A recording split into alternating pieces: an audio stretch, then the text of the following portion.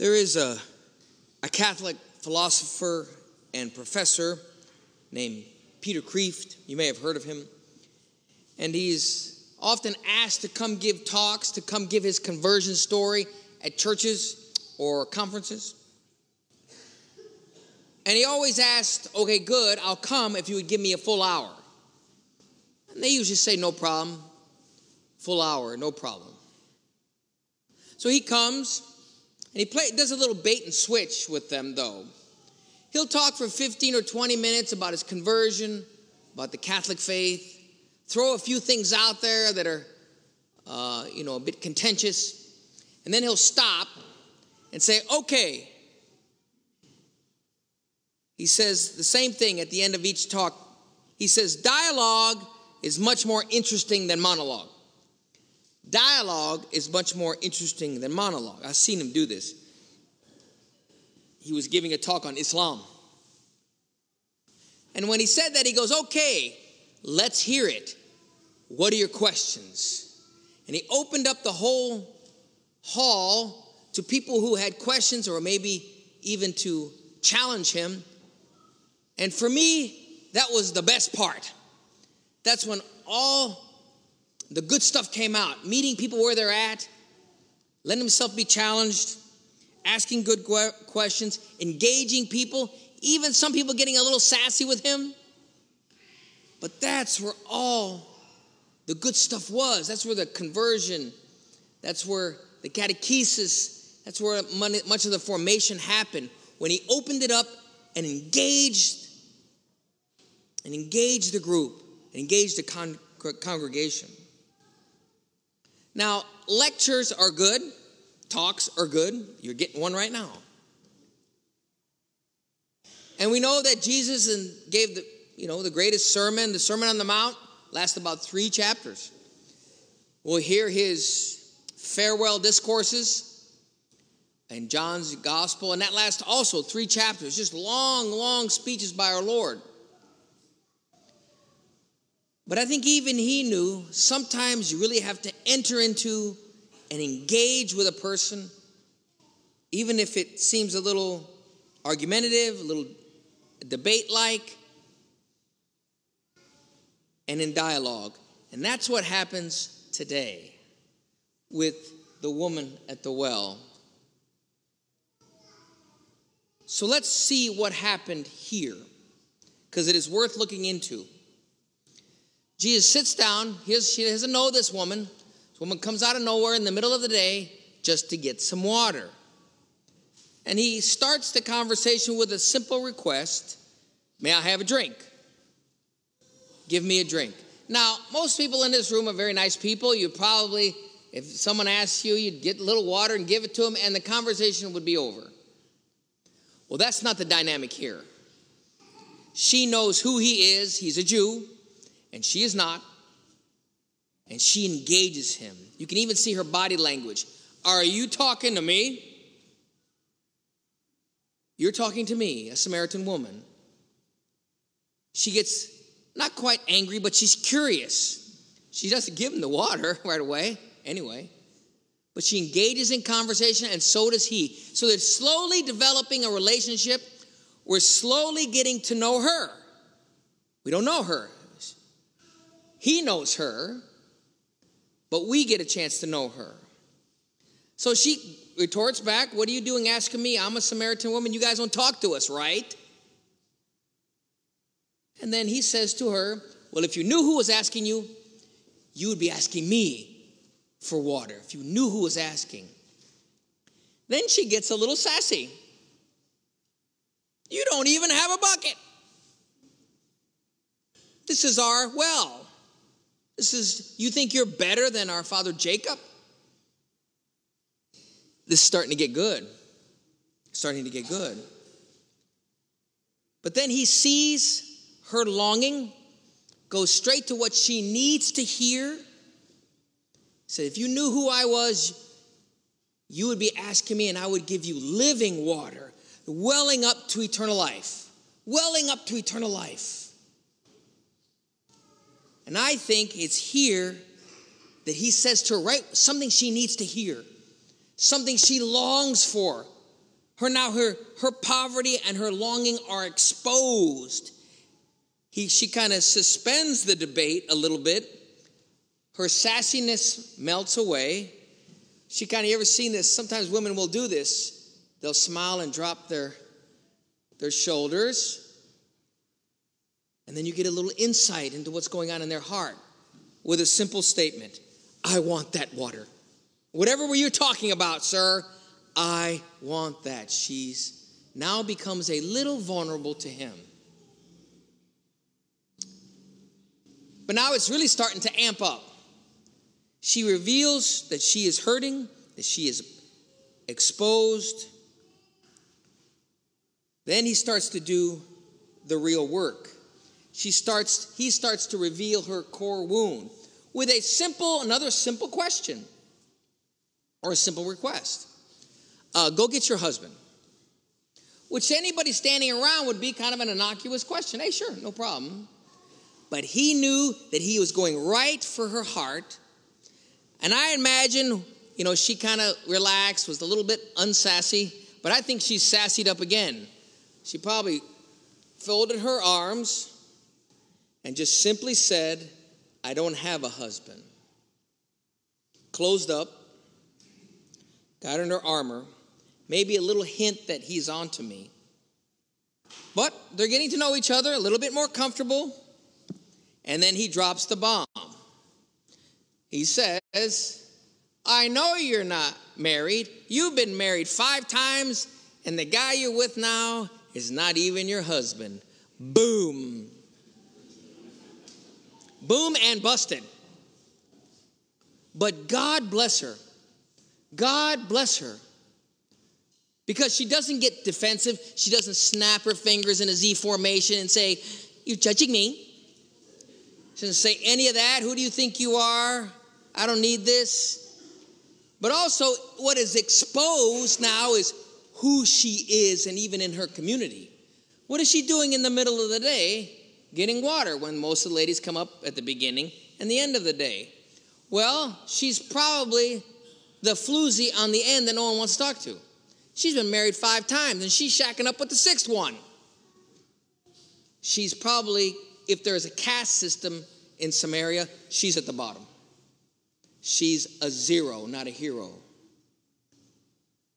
But now that that's all exposed, now that she's wide open, if you will, without getting too defensive, she even goes deeper to the divisions within their communities.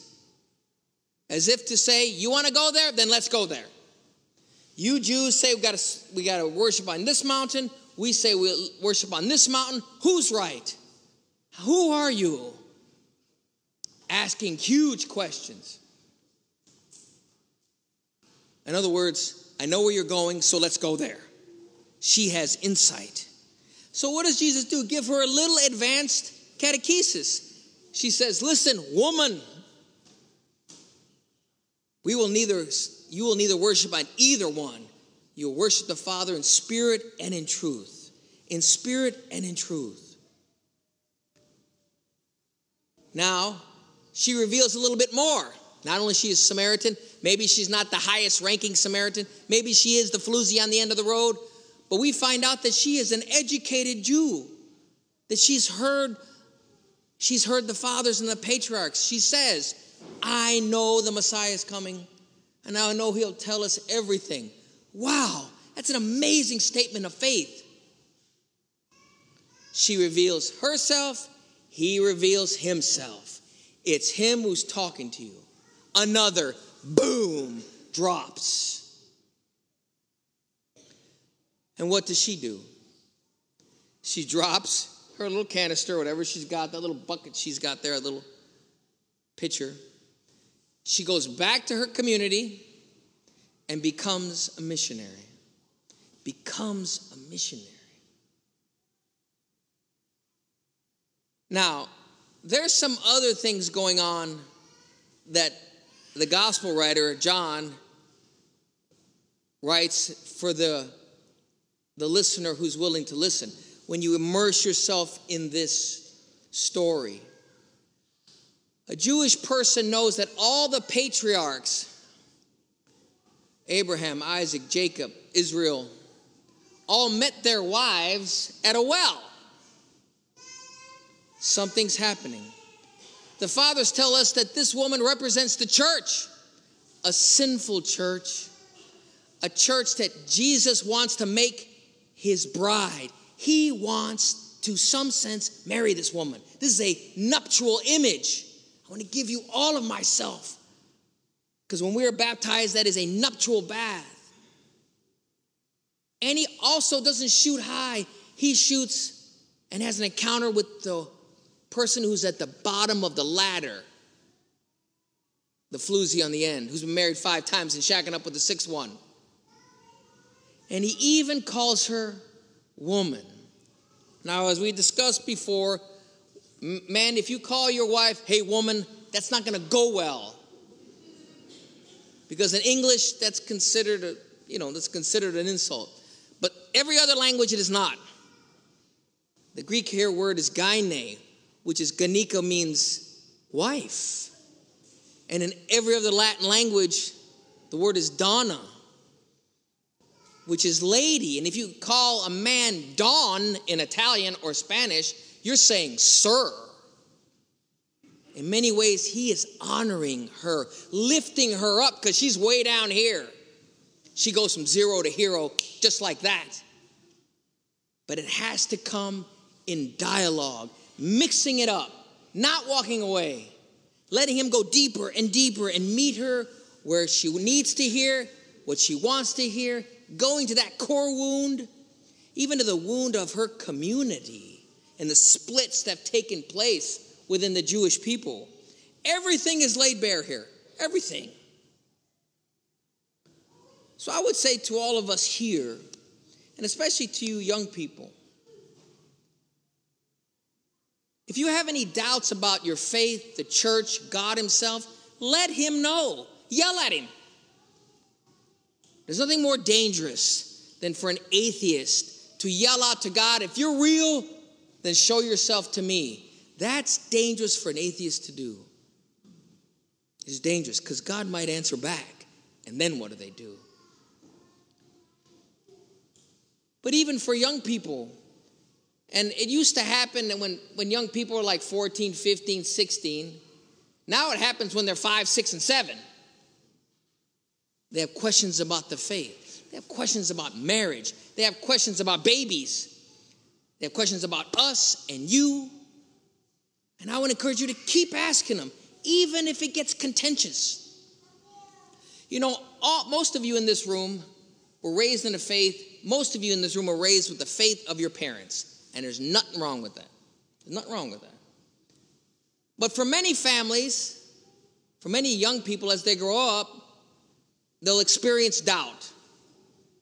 You should experience doubt. And you shouldn't be tempted to walk into confession and say, bless me, Father, for I have sinned. Sometimes I have doubts. That's not a sin. I would say it's a good thing. Doubt is an invitation to a greater faith. Let me say that again. A doubt is an invitation to own your faith. And when the faith of your parents dies, then you have a chance to grow your own. Many of you who have teenagers or who were teenagers, come on, just admit it. You sat at the dinner table and you had knockdown dragouts with your parents. And your parents are like, can't you just go with what we're telling you? And they're like, no, and they're snapping their fingers in a Z formation. Well, don't miss out on that. And you're going to have those knockdown dragouts. That's what happened here. That's what happened here. She engaged him. You know, this happened to Jesus a couple other times, but like in the dark. You know, Nicodemus, he came in the dark to ask a few questions. But every time Jesus revealed himself, the Pharisees and Sadducees, instead of asking better questions, they go connive to have him killed. One of my favorite devotions in the rosary is, you know, the joyful mysteries. The very last mystery is they find Jesus in the temple. Now, most of us, and most of you who are adults, when you pray that mystery, What you meditate on is, wow, Mary and Joseph lost their child for 3 days. And how awful is that? Okay, that's true. But I think what you lose sight of is what he's doing. Little 12-year-old Jesus is sitting in the middle of a bunch of priests and scribes debating with them. They're asking him questions, he's asking them questions, and they're working it out. They're working it out, and that's absolutely healthy. So I would say to all of you, whether it's to come to me, your spouse, someone you trust, or straight to God, voice your objections, voice your questions, voice your confusions, engage, argue. It might get a little sassy sometime. Even when it descends into debate, it can be healthy. Because when you engage God, like she did, when she engaged Jesus, what did she do? She went back to her community and engaged them. And she was a nobody. So do the same. Engage the church, engage God, engage each other, and then go back out in the world, and no more monologues. Enter into dialogues, because that's much, much more interesting.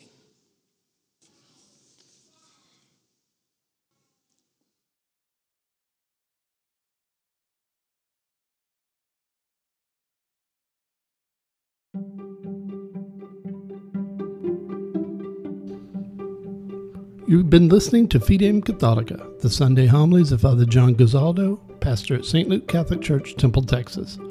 Be sure to subscribe to this podcast so that you can be made aware when future episodes drop.